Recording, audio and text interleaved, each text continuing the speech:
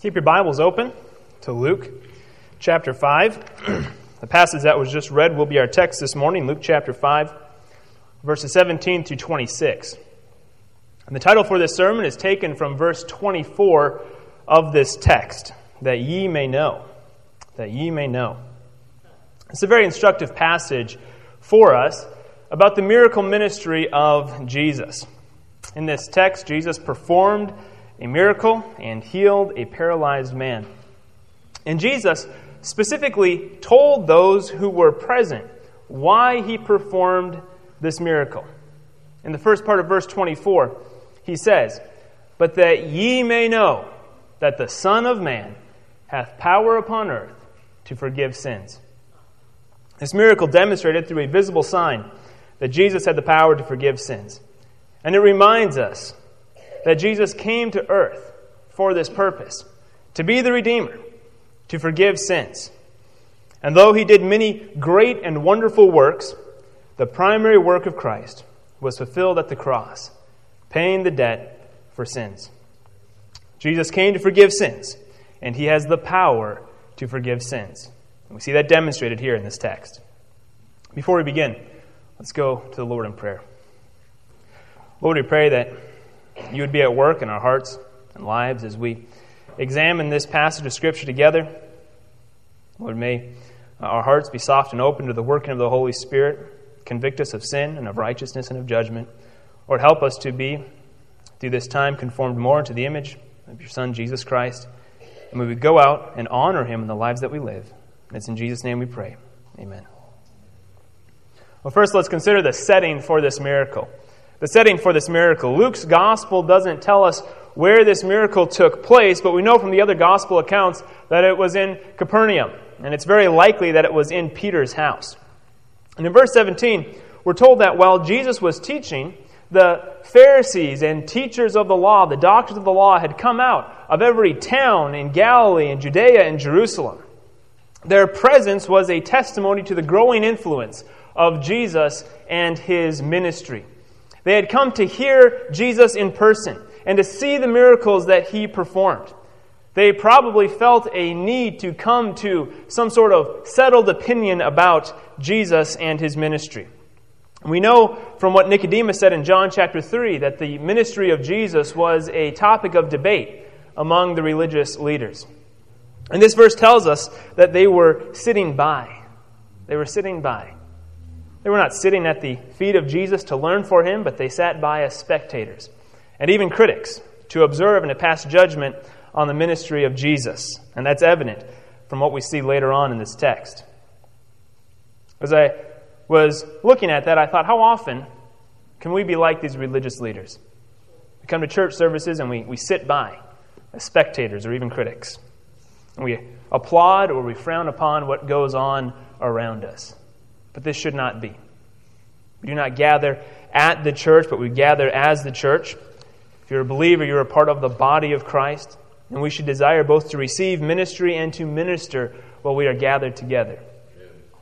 If you are a Christian, you've been gifted by the Holy Spirit to minister in the body, and God expects you to use those gifts and those abilities to serve in the church body.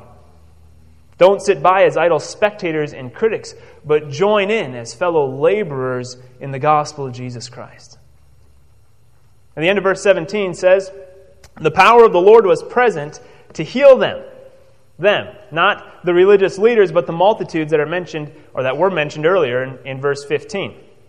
Many of whom came to Jesus for physical healing. And the power of the Lord was present in the person of Jesus Christ, and multitudes of these people were healed. Now in verse 18, we're introduced to one of the main characters in this text, the man taken with a palsy. This man was paralyzed. Based on how this word is used in the Greek language, it could be paralysis from a stroke, or it could be any number of diseases which affect the muscles and left him paralyzed. And this was a very serious case. This man was bedridden. He could not come to Jesus on his own power. Others had to carry him. Now imagine the position of this man. Why had he come or been brought to Jesus? Because he was paralyzed. He came to be healed. This man lived in a time dominated by physical ability. What work could he do? How could he provide for himself? What sort of life could he hope to have with this physical condition? We're given very few details about this man. We don't know how old he was. We don't know his name. We don't know if he had a family. We don't know how long he had been paralyzed. We don't know how he heard about Jesus. But certainly he came hoping to be healed. And we do know that he had friends. Look again at the first part of verse 18. There we're told, men brought in a bed a man. So maybe these men, these friends, told the paralyzed man about Jesus. Maybe they came to him and told him, "We have found a man who can help you." And with great hope and determination, they carried this man to Jesus. And the end of verse 18 tells us that they desired to lay him before Jesus. It was their desire to bring him and to lay him before Jesus. Now look at the beginning of verse 19. And when they could not find by what way they might bring him in because of the multitude. So they brought him to Jesus, but they could not bring him before Jesus because of the multitude. Jesus was teaching inside of a house, and the crowd was so great that the men who were carrying this paralyzed man, they could not get inside. Now for a minute, put yourself in the place of this paralyzed man. You're paralyzed, and there is no hope that you will naturally recover. But you hear about a teacher, Jesus, who works mighty miracles of healing. And you want to go, but how? Your friends will carry you. They come and they carry you to Jesus in your bed. But as you come near to where Jesus is teaching, that glimmer of hope begins to fade. There's this huge crowd surrounding the house where Jesus is teaching, and it's obvious that this crowd is going to keep you from being laid before Jesus. But these men did not give up. If they could not get their paralyzed friend through the door, they would make another way. Look at the second part of verse 19. They went up onto the housetop and let him down through the tiling with his couch into the midst before Jesus. So they tore up the roof and they let this man down in through this hole that they made. Jesus, imagine this scene playing out. There's Jesus sitting in this room and he's teaching. And all of a sudden some dust begins to fall down from the ceiling. What's going on up there? Roof tiles begin to be peeled back. The crowd that's gathered there to listen to Jesus is suddenly distracted as sunlight begins to come in through this new hole in the roof that gets bigger and bigger. The religious leaders who were there look on in shock as a bed is then lowered down through this new hole in the roof. And on that bed is this paralyzed man. He can't move. He's at the mercy of his friends, and they will seemingly stop at nothing to lay him before Jesus. What an interesting and even strange setting that Luke describes here. But no matter how surprising the circumstances of verses 17, 18, and 19, what happened in verse 20 is even more surprising. We've looked at the setting of this miracle. Now look at what Jesus said to the paralyzed man. What Jesus said to the paralyzed man. Here's this paralyzed man. He's laying there before Jesus. And Jesus takes notice of him. How could Jesus help but to take notice of this man? He's just been lowered in through the ceiling. And the first part of verse 20 tells us, and when Jesus saw their faith, when Jesus saw their faith, as this scene unfolded before him, what Jesus noticed was their faith, the faith of his friends and the faith of the paralyzed man.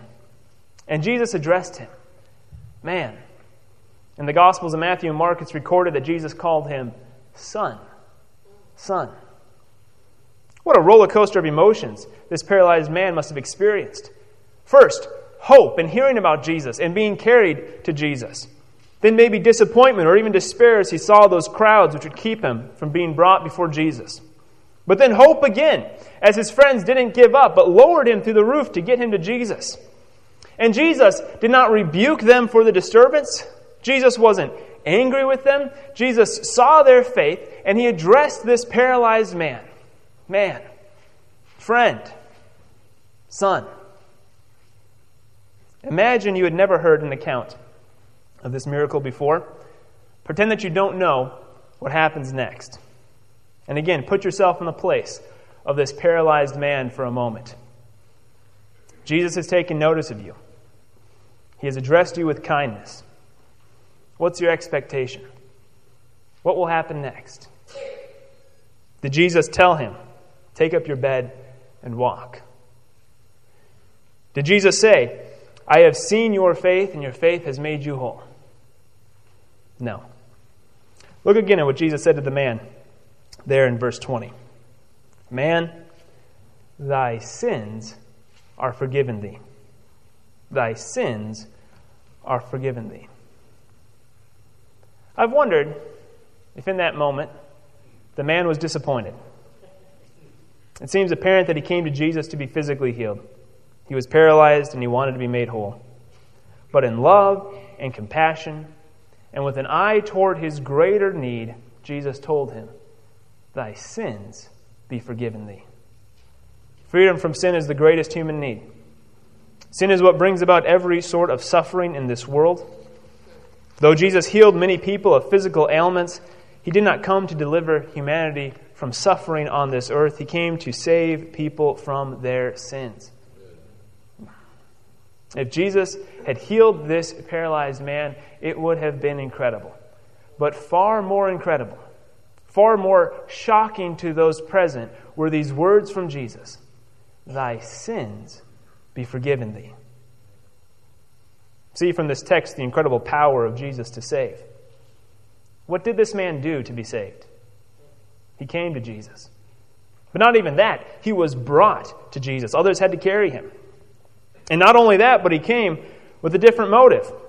As far as we know, he only came or was brought in the hope that he would be healed.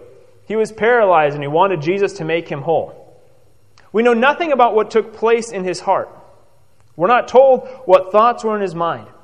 The only detail we are given is Jesus looked at him and the men who brought him, and he saw their faith, and Jesus told him, you are forgiven.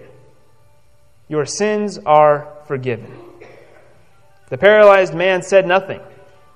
As far as we know, he knew very little about Jesus. He doesn't confess any great truth about Jesus in this text. But in that moment, he had a true saving faith. And Jesus forgave his sins. What is necessary to be saved? Faith. But not faith abstractly, not faith in just anything. Lots of people have a lot of faith in things that will bring them to damnation. Your faith must have Jesus Christ as its object. Jesus must be the object of your faith. See your need and come to Jesus. Now you may be like this paralyzed man. You might not have great depth of theological knowledge. You might not be able to confess great truths about Jesus. You might not even fully understand your need, your spiritual need. But if you are convicted of your sin and you look to Jesus Christ and Him alone for salvation, you will be saved. Such is the power of Christ to save. He doesn't save us because of who we are, but because of who He is. He saves us in spite of what we are. He doesn't save the righteous. He saves sinners. He is glorified in saving sinners. We contribute the sin and the weakness and the frailty and the need and the ignorance and every other sort of shortcoming and corruption imaginable, and He saves. The gospel call goes out, like the old hymn says, come, ye sinners, poor and needy, weak and wounded, sick and sore. Jesus, ready, stands to save you, full of pity, love, and power. Power to save. Come to Jesus in faith and repentance. Jesus said in John 6:37, all that the Father giveth to me shall come to me, and him that cometh to me I will in no wise cast out. The power of Jesus to save. Well, that's a beautiful sentiment. But how do we know? How do we know that Jesus has the power to forgive sins? Skepticism is not a modern invention. Read through the Bible and you'll find that it's full of skeptics. People who were present when Jesus told this man his sins were forgiven were skeptical of this proclamation. How could anyone possibly know, then or now, that Jesus has the authority to forgive sins? Well, let's look at the rest of this text and examine the miracle that Jesus performed. The miracle that Jesus performed. Verse 21 tells us how those who were present responded to this declaration from Jesus about the forgiveness of sins. The scribes and the Pharisees, those religious leaders mentioned earlier, they began to reason, saying, "Who is this which speaketh blasphemies? Who can forgive sins but God alone?" Now they were reasoning this internally. The other gospel accounts tell us that they were thinking these things. They didn't say this out loud, they were thinking these things. They were murmuring. Though they didn't say anything aloud, they immediately thought, blasphemy.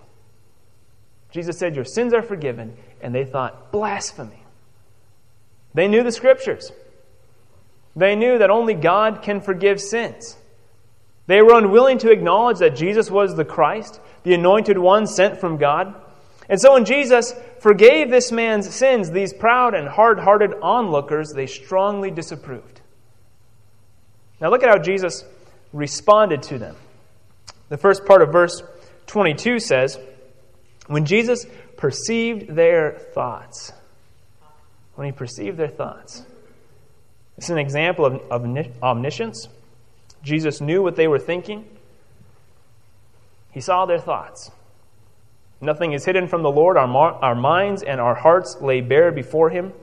He sees all and he knows all. He knows us even better than we know ourselves. We can deceive ourselves. We cannot deceive Christ.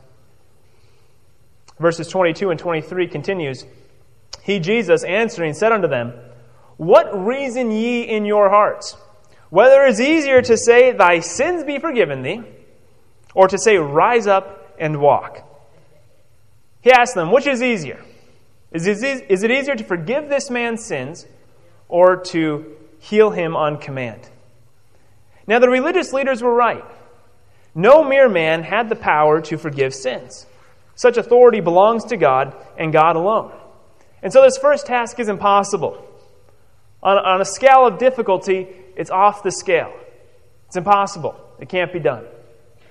Well, how about healing this man?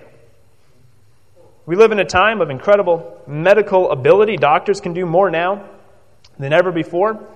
But we still can't do what Jesus proposed here. And that is heal on command. So the second task is also impossible. Now, they're not equal tasks. Certainly to forgive sins is a greater work than physical healing. The soul is of greater value than the body. That which is spiritual is more excellent than that which is carnal. This is why God's people willingly choose to suffer affliction rather than enjoy the pleasures of sin for a season.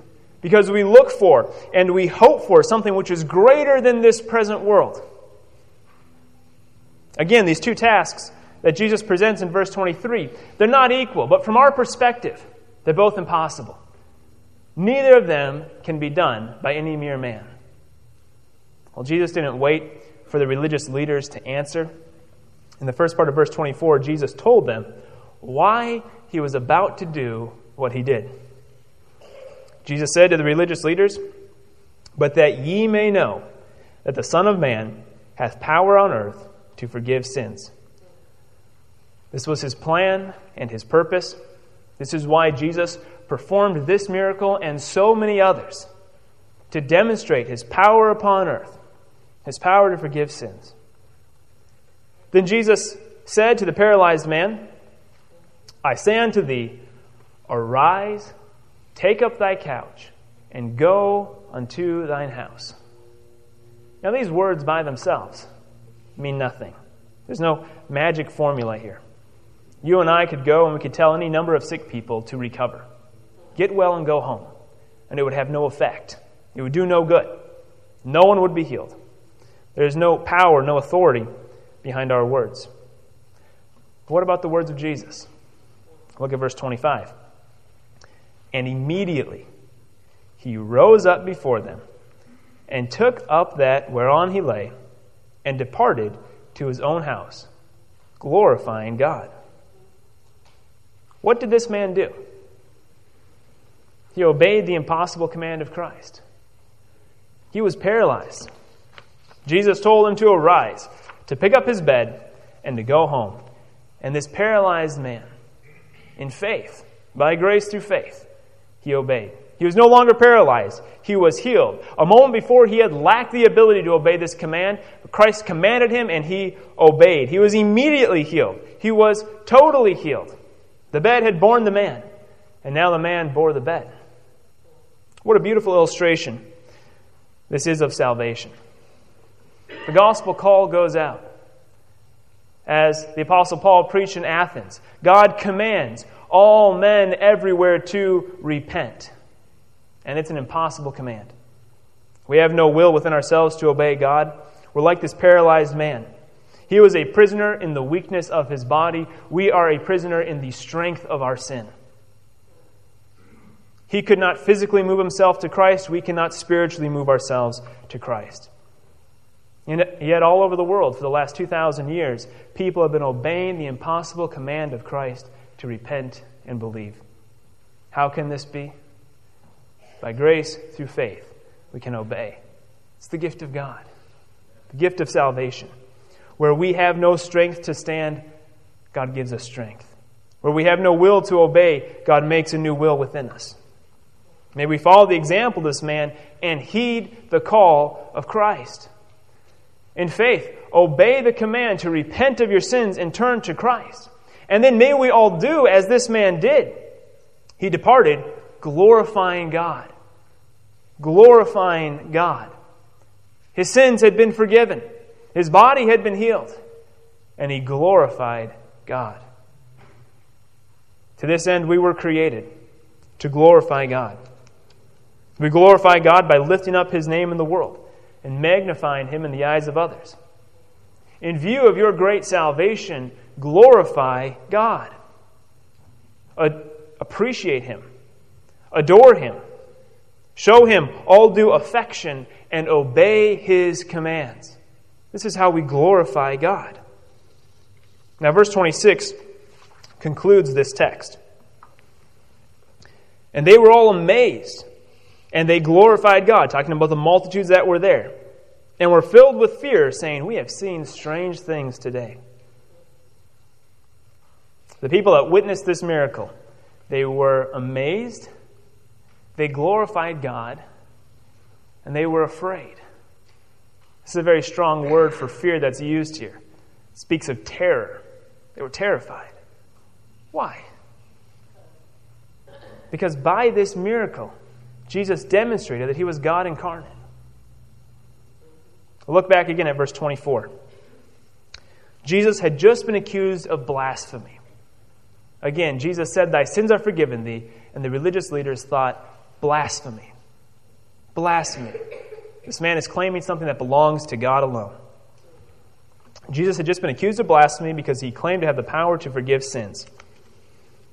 And in verse 24, Jesus said, "But that ye may know that the Son of Man hath power upon earth to forgive sins."